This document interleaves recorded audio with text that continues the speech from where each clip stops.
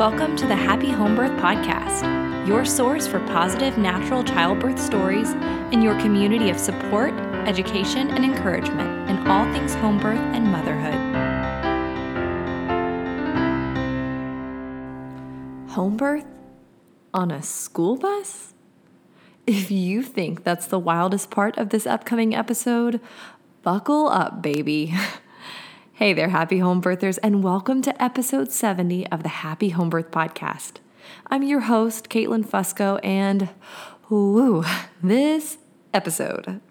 My guest, Caroline Campbell, is a home birth mother of two, and both of her experiences were intense, to say the least. I always like to be upfront when episodes contain difficult topics, and this one contains quite an emergent situation during her first birth. So be prepared for that, but know that she and her midwife do an absolutely banging job of handling the situation. It is truly powerful.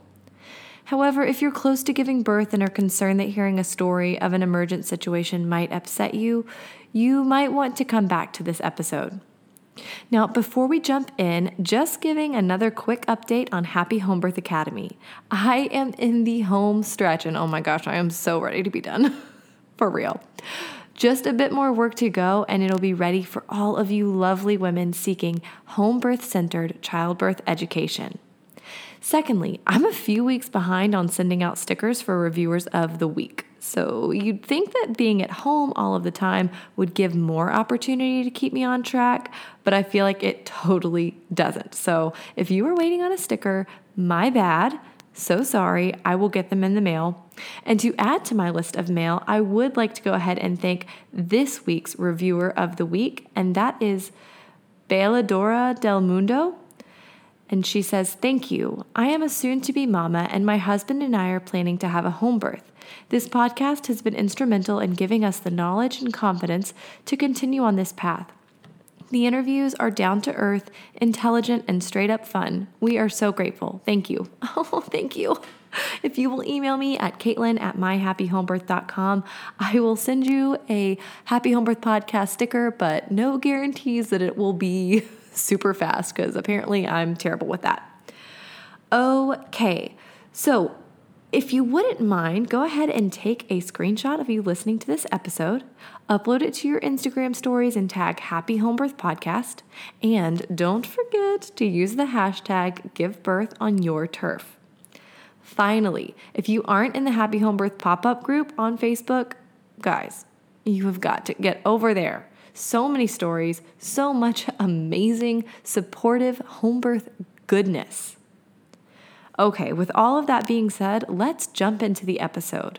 Now, please remember that the opinions of my guest might not necessarily reflect my own and vice versa, and neither one of us are medical professionals, so continue to see your doctor, midwife, or if you're like me, your chiropractor.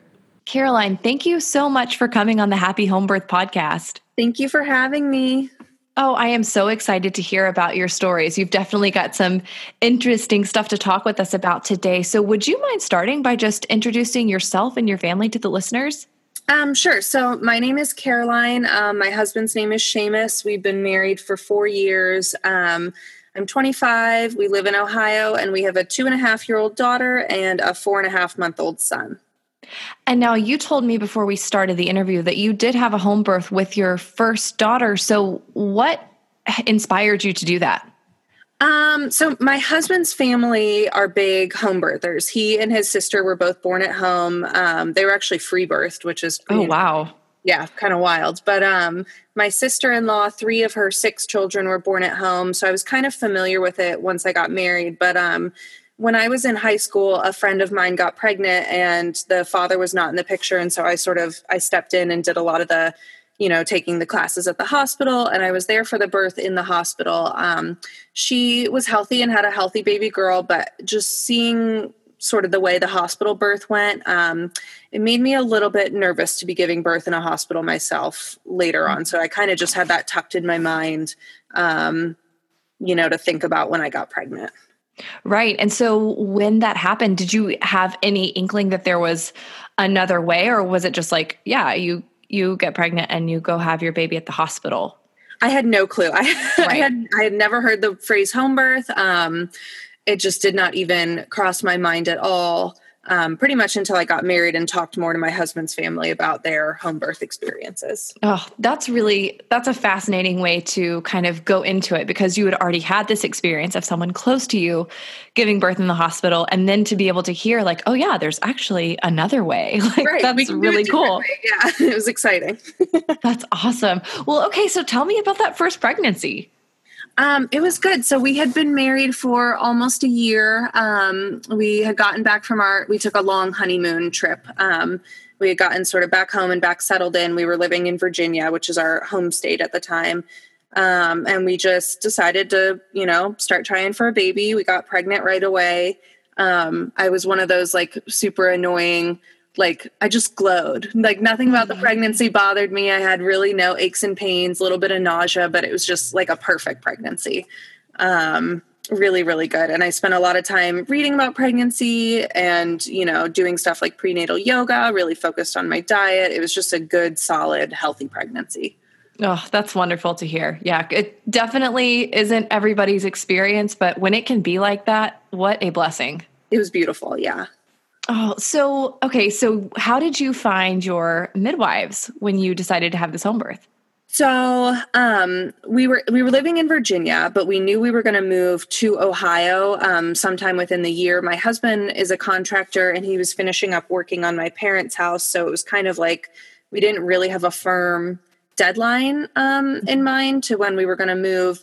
But I knew that I wanted to see the midwife during my pregnancy. And I asked my sister-in-law for a recommendation. She had had her last baby at home in Ohio. And so she gave me the name of her midwife, who she highly recommended. And I really clicked with my midwife. Her name is Amy. And so when we were living in Virginia, we would drive up to Ohio. First, it was, every month, and then every 2 weeks as the pregnancy progressed, to meet with her. And we would just do sort of the visits at her house. How long of a drive is that? Oh, like 6.5, 7 hours. If we Oh, man. Yeah.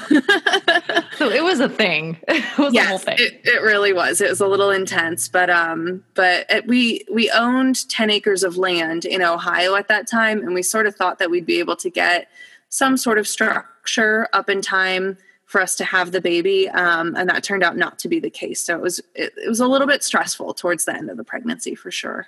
That definitely sounds like a stressor. So that being the case, what happened? How did that go? So my husband is a lot wilder than I am. He's like the fun one and I'm like the planner. But he convinced me that we could buy a school bus, tear out all the seats, turn it into, and now I think it's a little bit more of a popular thing. This was several years ago and it wasn't as like, I don't know, talked about or whatever, but like now there are bus conversions everywhere. They call them schoolies or whatever, and people travel in them. But he thought that we could make it into sort of like a mini house, essentially, put it on the land and have a home birth right there and then. And so that was kind of our only option. At the time, we actually drove the bus up when I was like, I think it was 32 weeks pregnant, put it on the land, and we ended up not fully moving from Virginia to Ohio until I was 38 weeks pregnant. Oh, boy. Yeah. Right in the nick of time. Yes, exactly. I was not a happy camper. I was pretty stressed. Yeah. And you're going from, probably, were you living in a house in Virginia? Yes, I was living in my childhood home. So I was really like comfortable and, very familiar. And so we ended up just living in this school bus without, we didn't have running water. We had a spring on the property that was flowing. So that's where we got our water. We had a water filtration system. But it was definitely, it was a huge, huge step in a different direction. I would say so. That's fascinating. So those last 2 weeks, kind of before you actually, when did you have your baby? How far, were you 40 weeks or were you? I was 6 days past my due date. Okay. So you got an extra weekend. Yeah, I did. It was really nice, actually. Good. So those last few weeks, what was that like mentally? Like, were you nesting in your school bus or? I was. Yeah. It was really nice. We moved up. We got chickens like almost right away, and we would just spend like, oh, it's so picturesque when I think about it now, but we would just spend, my husband and I, all day together with our dog outside with the chickens. This was in late April, and I had my daughter in early May. So it was like just perfect weather outside, not too hot, but kind of cozy at night. And we would just, hang out all day, work on the property, nest in the bus, watch the chickens. It was really nice. I was very zen about the whole thing. I wasn't upset about going over my due date or anything like that. Yeah. Yeah. I feel like when you've got something like that going on, it kind of ends up being a comfort to have a little bit of extra time. So it was a blessing for sure. Right. Right.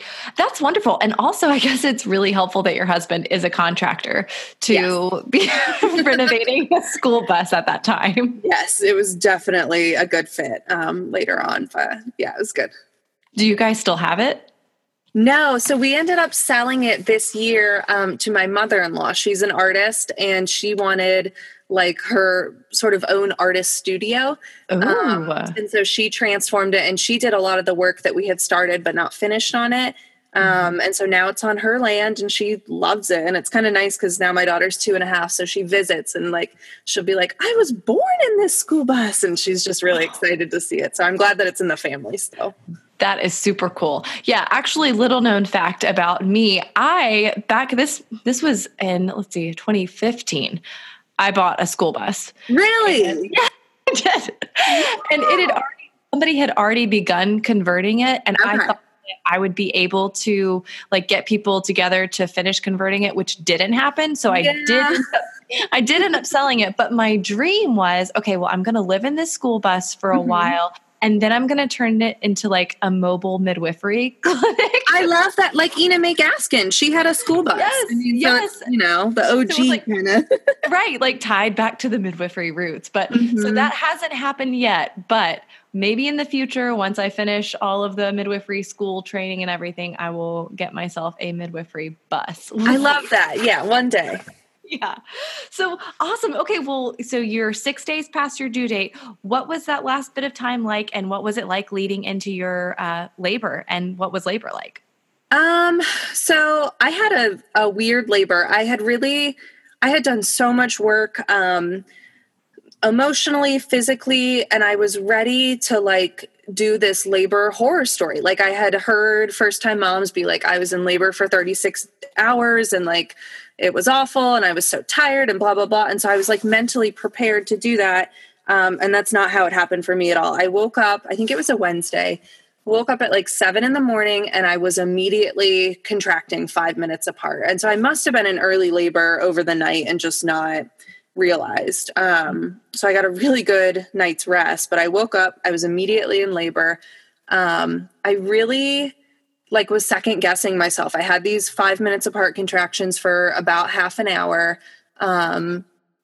And we didn't have cell service where the bus was parked. So I had to walk up this massive, massive hill to get cell service to call my midwife.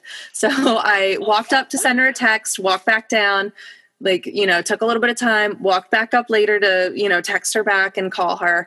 And at 7:45, I'd only been awake for 45 minutes. And I was like, these contractions are really quick. Like they're here and they're consistent. And she was like, well, I have a hair appointment and, let me know when they increase in intensity and I will drop what I'm doing and come get you. And I was like, you'll totally make your hair appointment. Like this can't be happening this fast.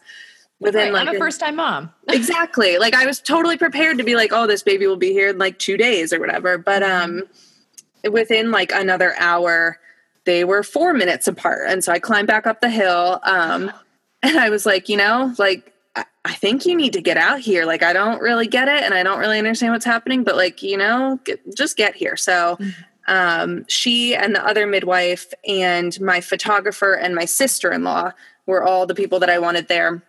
So they all started driving out to see me. At this point, my husband I asked him to sort of clean up the bus, which was a pretty quick task since it was small. But he was cooking me breakfast. I was bouncing on the ball. I was walking around in the woods a little bit. I could breathe through everything. I felt good. I felt rested and prepared. It was just kind of a nice time. So everybody got there within about 90 minutes. And at that point, it was around, I think, 11 a.m., 11:30. And my midwife wanted to check me to see how dilated I was.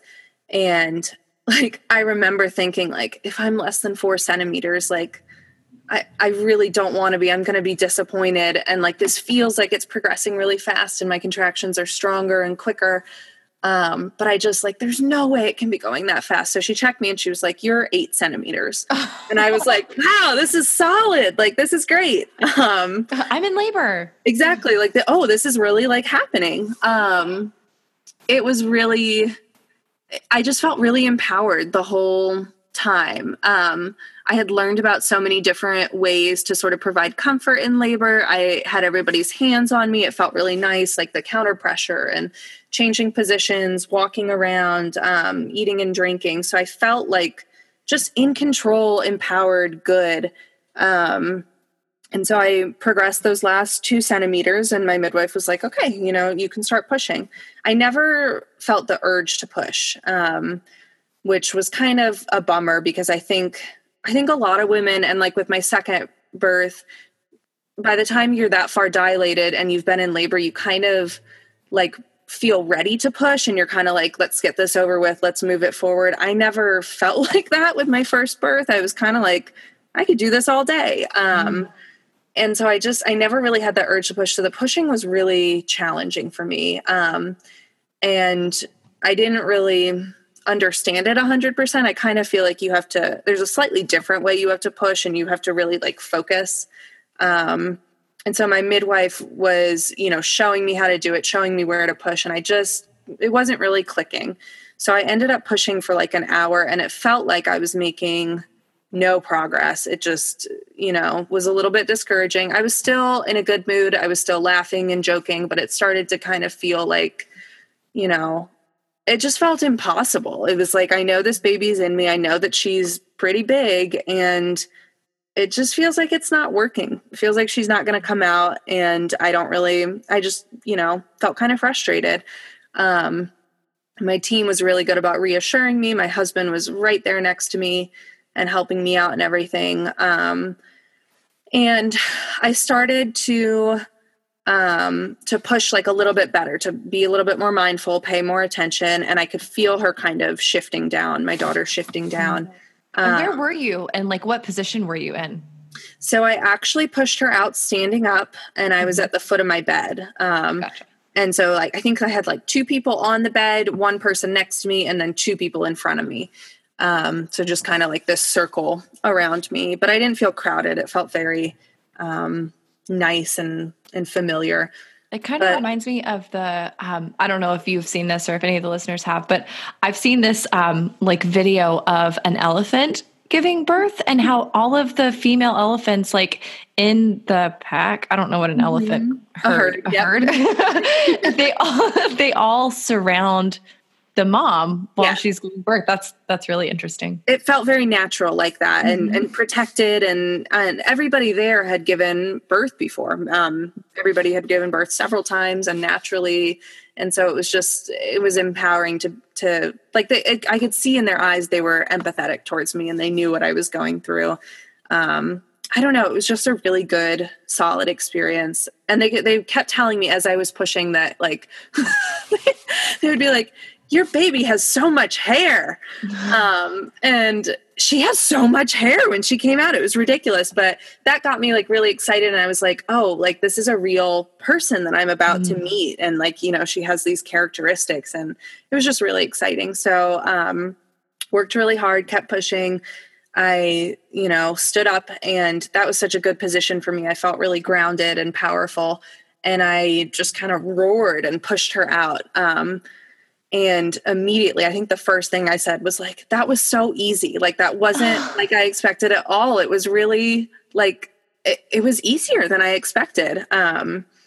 It was just good. Amazing. And it was great. She was there and she was all slippery and wild. My husband caught her. He almost dropped her because he didn't realize how slippery they were. Newborns are slippery. Yes, it's true. Episode of The Office.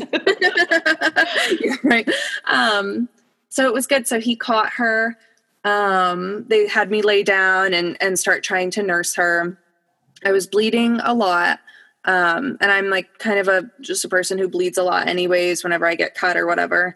So I wasn't that surprised, but I started after about 20 minutes feeling kind of weak. And my midwives were looking at each other and being like, what do you think about this? Well, this is like more blood than I want to see. We need to get this placenta out. My daughter had a really bad tongue and lip tie, which we found out about later, and it was kind of a nightmare. But so the nursing that we were supposed to do right after birth was not really connecting. And I stopped contracting like completely. So now we're like, the baby's been out for about half an hour. My placenta is showing no signs of coming out. I'm not contracting. I'm bleeding a lot. I'm feeling pretty weak. And so we need to get the placenta out. So my midwife put a little bit of traction on the cord, which is, it's standard what they do to try to get the placenta out. And we heard it snap. The cord just snapped. No. And I had read, I had really done my research, especially research about home birth and home birth emergencies. And so I knew at that moment, this is kind of the worst situation we can be in. The baby's healthy and that's awesome. And she's out, but this is not good for me. Yeah, at all. This is bad. And we were 45 minutes from a hospital, very rural area. And so my midwife looks at me and I look at her and she's like, this is an emergency. And I'm like, I know, I understand what needs to happen. I'm like, and she just looked at me and she was like, what do you want to do? Because I knew that I either needed to have her manually remove it while we were there or try to make it to the hospital. And I don't know if I would have made it to the hospital, if that would have made things worse. But I really just didn't want to go. I did not want to go to the hospital. I wanted to stay at home. I wanted to be with my baby. I just didn't want to go. And I was like, Amy, I'm not going to the hospital. You need to get this out here. And at that point she had delivered over 500 babies and she had never had this scenario happen. So I really commend her because it's pretty gruesome, but she basically had to, reach up all the way inside me, pretty much up to her elbow, find the part of the placenta that was not detaching from the uterus, and manually remove it. And it was excruciating. I have a pretty high pain tolerance. Giving birth was no issue for me. That was easy. Yeah, this was hell compared to that. It was just awful, but she did it. And so after that, I stopped bleeding, and I was resting and sort of got back to normal, but it was definitely pretty horrific, at the time. And even for her, I know she had to go outside after that was done and kind of collect herself and it was intense for sure. Oh gosh. As difficult and just, I don't know, I feel slightly lightheaded thinking of it, but the fact that you took such ownership of that is just really cool to hear. You had options. She told you that you had the options. What do you want me to do? And you were like, okay, I want you to do this. And you were still in control even in an emergent situation. And I know what happened to me would be considered traumatic, but honestly, it never felt traumatizing for me because I felt like I still was in control, and I made the choice. And I really, to this day, I really respect that my midwife, I feel like it would not have been unrealistic for a midwife to freak out and be like, we're transferring, it's dangerous, let's go. And she let me have control and follow through. So I'm thrilled, that it worked out the way it did. Obviously it was painful. I didn't want to have to go through it again, but it didn't traumatize me. Right. Yeah. And major props to her for, really keeping her cool and being able to do what clearly needed to be done. Yeah. In that intense moment, she was able to keep her head and she stepped up. It was awesome. Yeah, for sure. And then, maybe need to go outside and take a little breather after that one. Yeah. Not a smoker, but maybe need to smoke a cigarette after that one. Yeah. Oh my goodness. Okay. So gosh, after that, what was the postpartum recovery experience like? It was pretty bad. I had not been around babies a lot. I had changed one diaper 3 months before, when a friend let me babysit her kid for like an hour. I never was really like a baby person. I think I had held one baby, the same baby whose diaper I changed. Wow.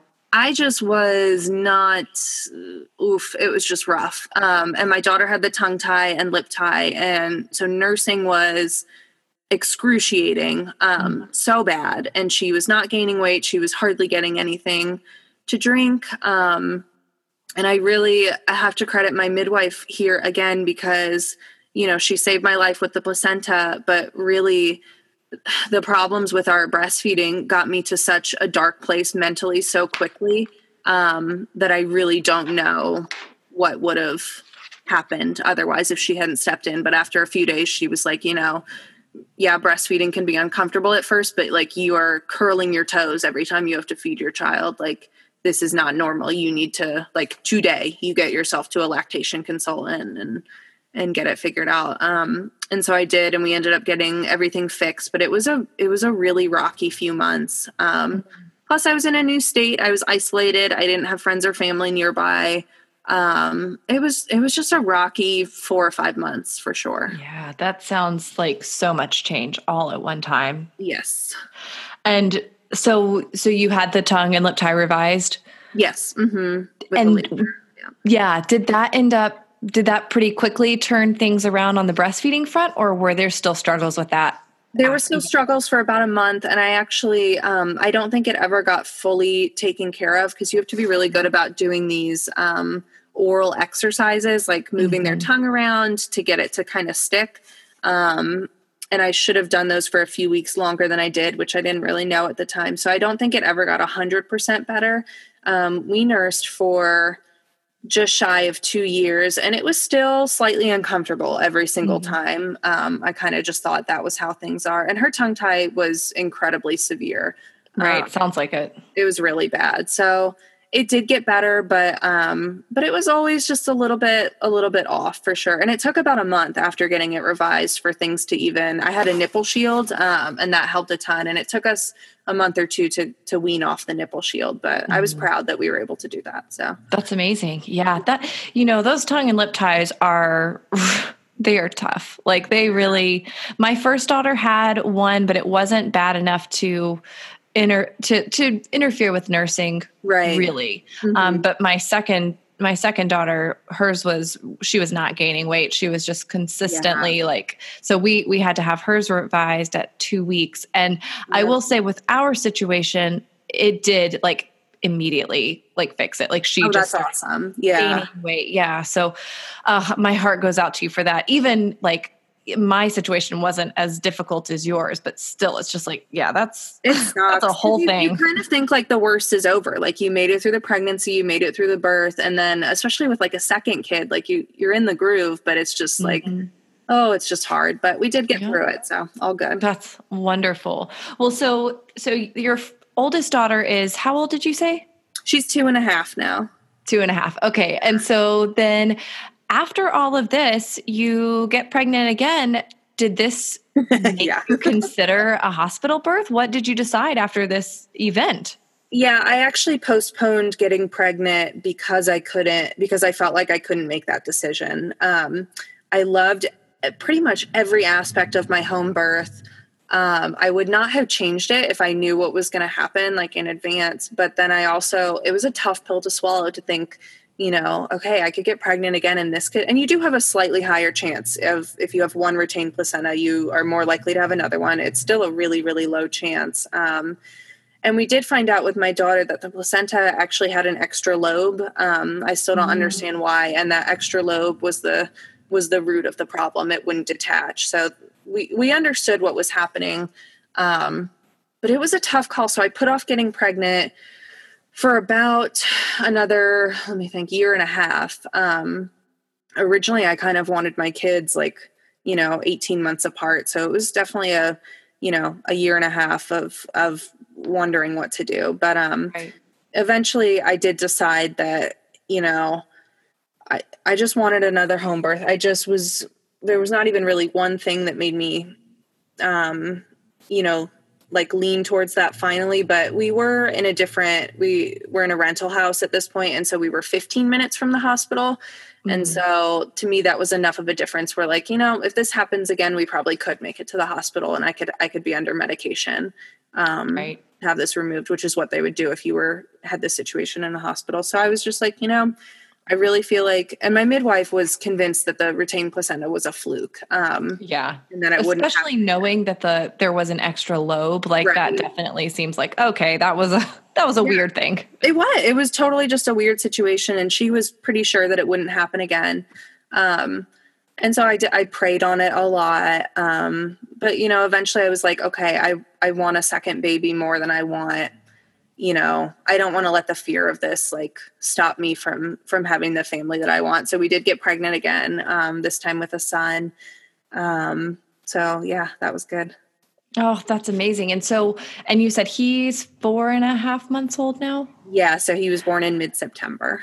Okay. And so what was that pregnancy and birthing experience The pregnancy was awful. Oh no. No. It was so bad. So he was healthy. So really awful is, we never You had. were not glowing.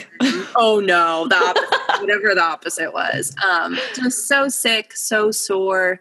Couldn't hold any food down. I had, morning sickness, quote unquote, which is really all day and all night sickness in my first, second, and third trimester. No.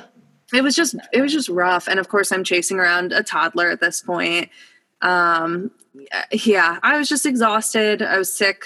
Just was not into it. I had an anterior placenta with that pregnancy, so I couldn't even feel him kick until like 25 weeks.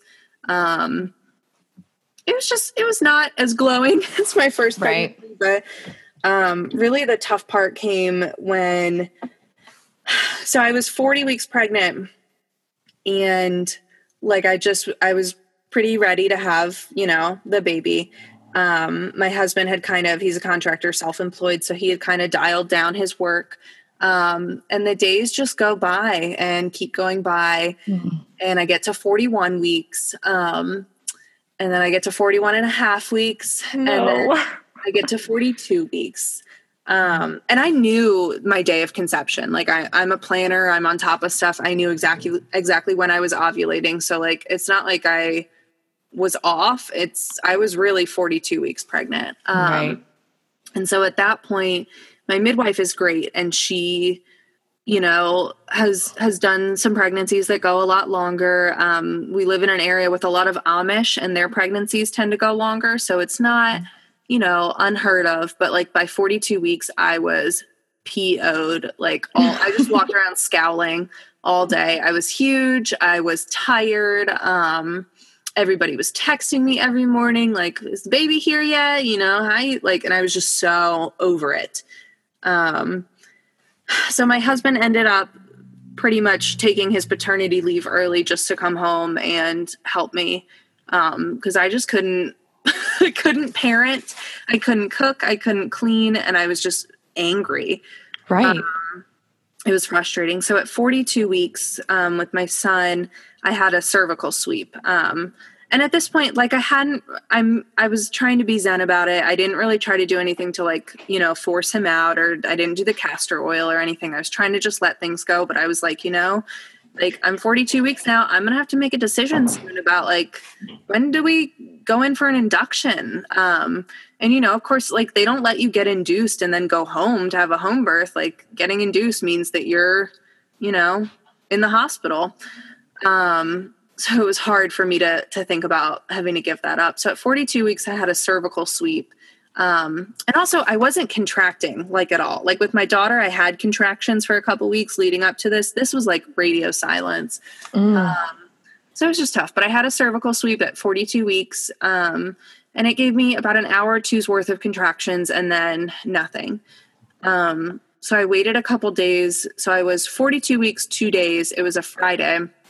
And my midwife and I had been in contact multiple times a day. And I was like, I just don't feel safe letting this go too much longer. And I was good about my research. I really looked into, studies about babies that go that late, and how dangerous that actually is. And I found out it's not actually that dangerous. So I wasn't I wasn't feeling so bad about that part. I knew the baby was healthy, but I was just like, I'm not going to have any energy in labor. And and I know postpartum is tough for me, and I'm already like down, you know? Right.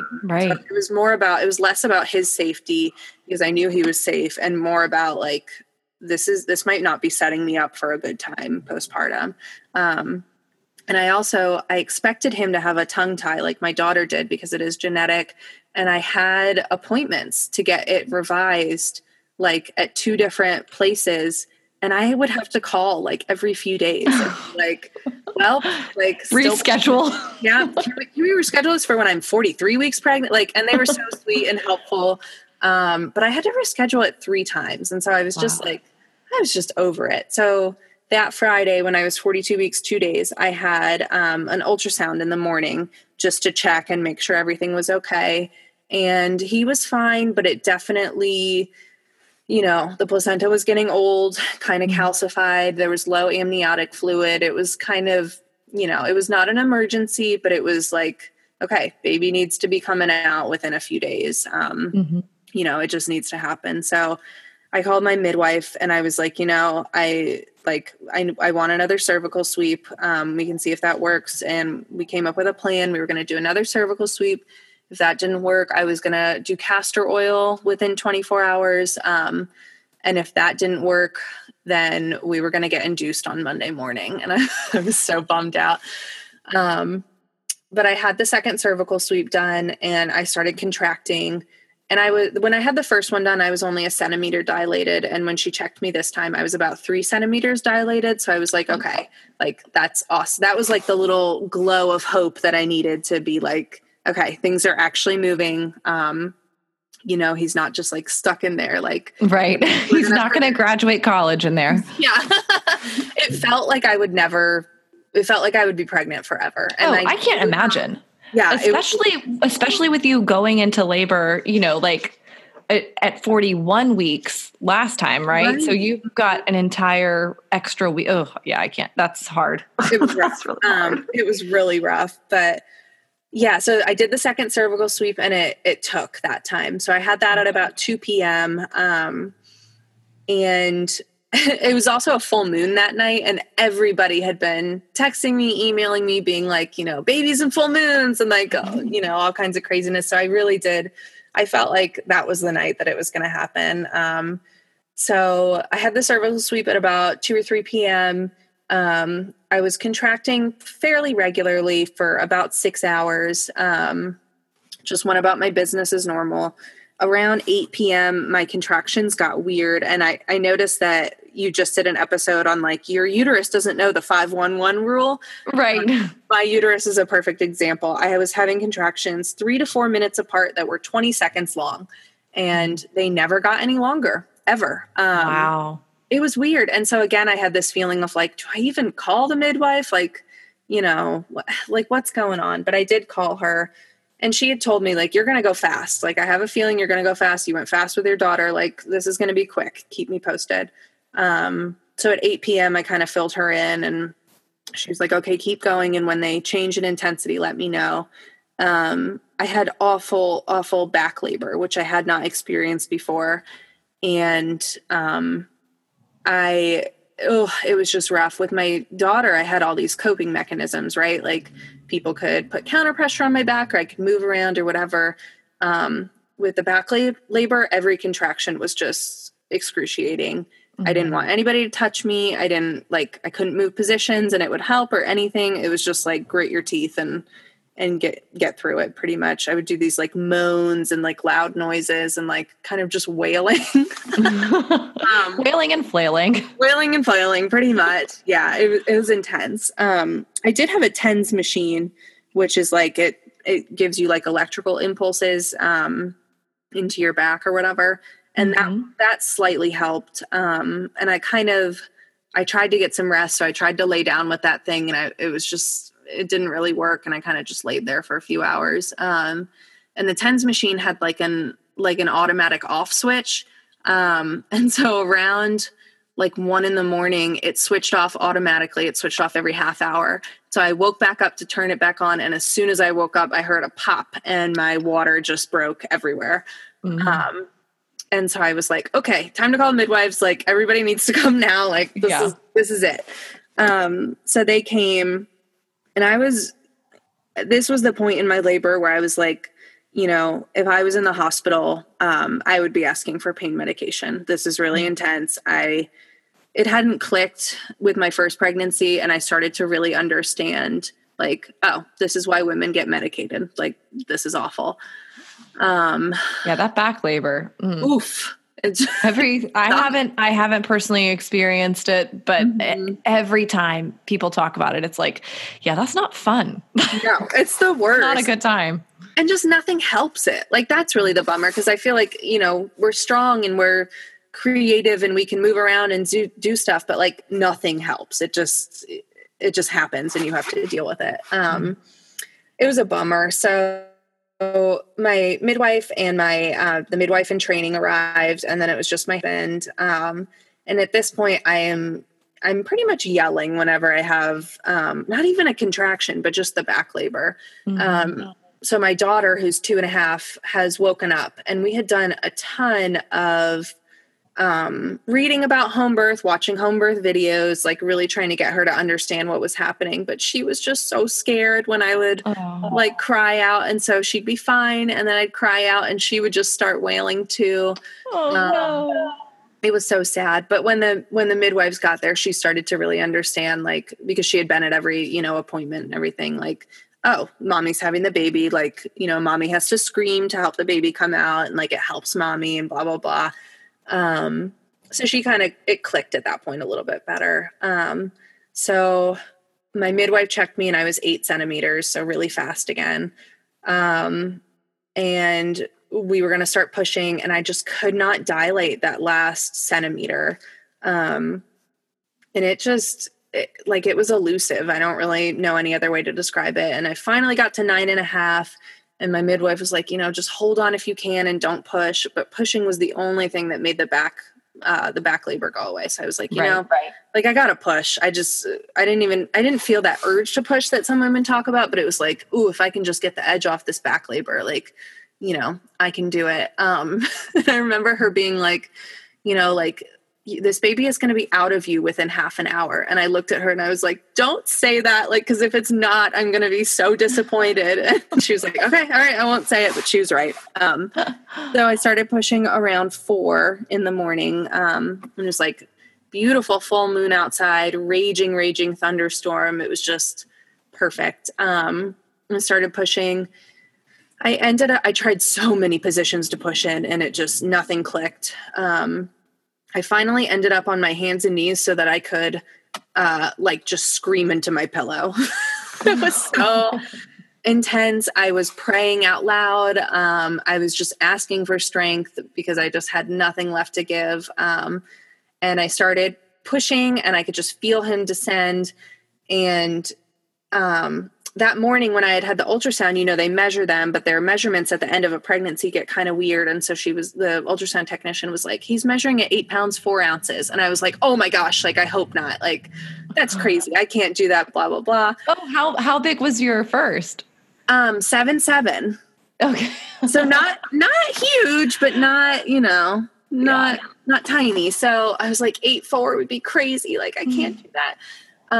But I'm pushing him out, and I just get like I'm just over it. I'm angry that I'm still pregnant and this huge baby is inside of me and I have to get out, and I'm just done. Like, like, it's so, I can't even explain, like, put it into words, but I'm just over it. And I get mad and I start yelling into my pillow, and just pushing as hard as I can. And so finally he starts to crown, and I realize, like, he is just huge. His head is massive. And at one point his head was starting to crown, and I was like, Amy, get your hand out of there. And she's like, my hand is nowhere near you. Like, that's just his head. And I was like, oh boy, like, really got to get this kid out. So I push a couple more times. I get his head out. I'm like, yes, like, thank God that, you know, I'm done. And they're like, no, you have to push the body out. And I'm like, oh yeah, right. like there's the body too. So I Oh yeah, all right. good push and I get the body out. My husband caught him. He did a great job. He was prepared for the slipperiness. So he really caught him well this time, and he passed him up to me. And he was just this massive monster baby. Huge, huge, huge, huge. So, and I'm 5'4". Like, I'm not a tall person. I'm not a big person. Like, you know, he was big. So they got him cleaned up. And there was tension in the room because everybody knew, you know, okay, the baby's out, baby's safe, but is the placenta going to come out this time? And I didn't feel stressed about it, but it was like in the back of everybody's mind. And we had my midwife and I had talked over and over about like what our plan was going to be with the placenta and how we could do things a little differently. Some things I could do, some things she could do to just make sure it came out. And I was contracting really strongly still, which I knew was a good sign. His tongue tie was not as severe as my daughter's, so he could actually latch and keep the contractions going. And after about 20 minutes, I had a strong contraction, and you know, my midwife asked me to push the placenta out, and so I did. I just pushed it out, and it was totally fine. And it was just like all the tension just evaporated in the room, and everybody was so happy that it was out and I was safe this time. Yeah, gosh. It's so fascinating how, you know, comparing your two stories where you have like this easy time with everything. And then whoosh, one like super, super intense, you know, difficult experience. And then the opposite of like not fun pregnancy, not fun labor, but the placenta came out real easy. Exactly. There's just total opposites, both of them. And they're kind of opposite kids. So it worked out really well. It was a good introductory lesson to me about being a mom of two, I think. I think you're right. It was good. Yeah. And so they weighed him and cleaned him up and everything. And he was 9 pounds.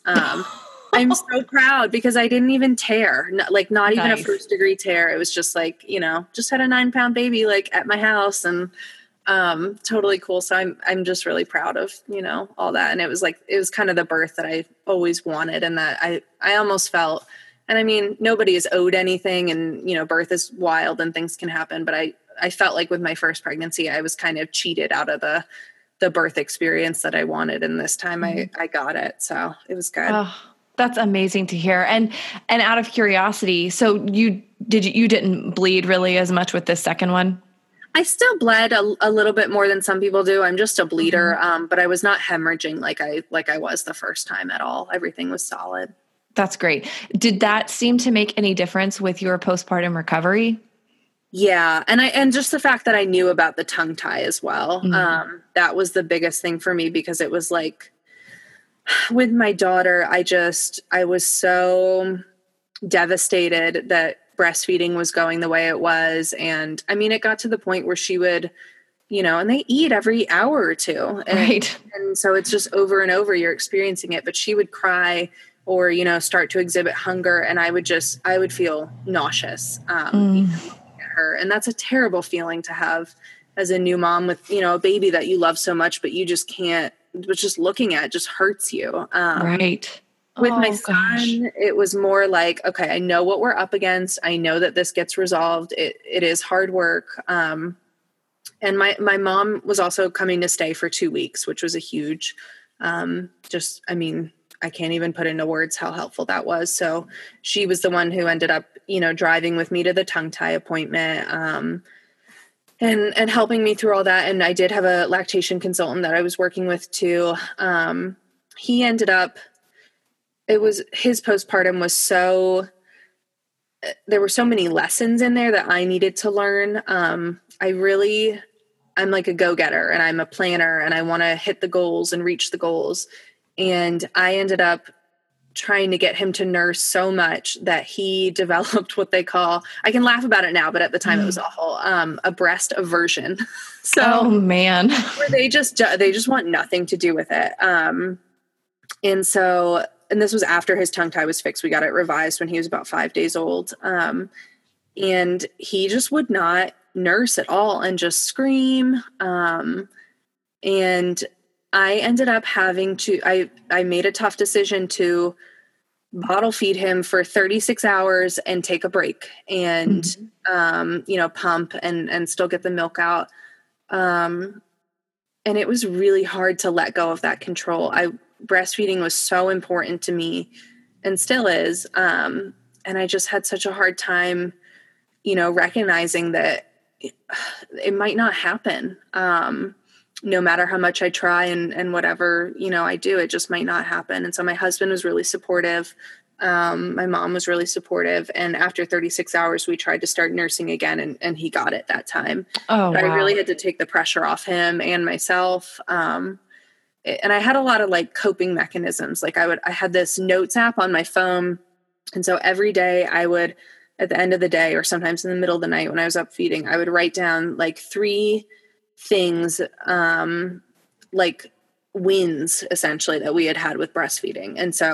And some days it would just be like, I'm alive, the baby's alive, and he drank milk and from a bottle or whatever. And that was like the only thing that I could hold on to. And then it was really cool because I could watch that over just a couple weeks, and it would be like, day 1, it would be like he latched for 1 minute. And then by the time we were done, it would be like, had breastfed all day, never used a bottle, never used a nipple shield. Like, wow. I could just see the progression. So it was challenging, but it was not as devastating as it was with my daughter, for sure. Right. And it's amazing that, gosh, sometimes you learn by the difficulty, of course, the difficulty of your first experience, but thank goodness that you did have those resources in place and you were able to, begin to work on it just right out of the gate. Exactly. Yeah. Made a huge difference for sure. And having your mom there as support. Yeah. That's awesome. I wish everybody could. I think that really, it just makes such a big difference. Oh man, gosh. Well, Caroline, I cannot believe the intensity in different ways of your stories. Really, this is so phenomenal for moms to hear. Number one, just because it's so different. Like, this really highlights like every birth is different. Every situation is different. And typically there are highs and lows. Like, isn't that what life is like? Yeah. And motherhood. So amen to that.